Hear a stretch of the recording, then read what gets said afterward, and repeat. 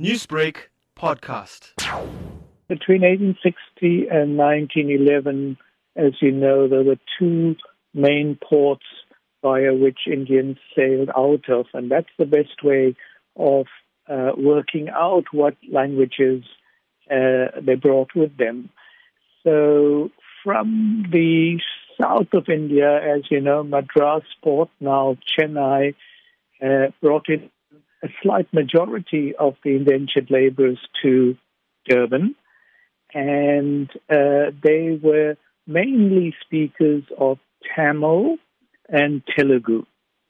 However, the British recruitment agents worked over a fairly wide area, and even in those areas, some other languages were spoken, and we can guess from the records by looking at the ship's list, although the ship's list don't mention languages, we can guess that there must have been speakers of languages that are closely related to Tamil and Telugu, which also arrived in smaller numbers, like only 20 to 60 speakers in the whole period, as opposed to, thousands and thousands of Tamil and Telugu speakers. So those languages which are not so well known in South Africa, but are very big languages in the south of India, are Malayalam, currently spoken in Kerala state, and Kannada, currently spoken in Karnataka state.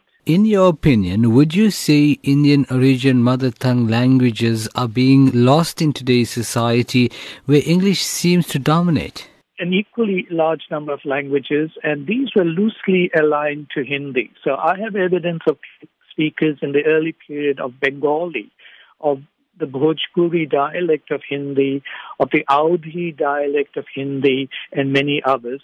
And this was a very wide area of India, much wider than the southern states of Andhra Pradesh and Tamil Nadu of today. And this is a very wide belt, and people must have had to accommodate to each other because there was no one single way of speaking. And out of that experience in South Africa, on the plantations, and even possibly before that on the ships, which sailed for up to 6 weeks to the port of Natal, as it was called, these accommodations would have meant that a new Natali form of Hindi emerged. Newsbreak, Lotus FM, powered by SABC News.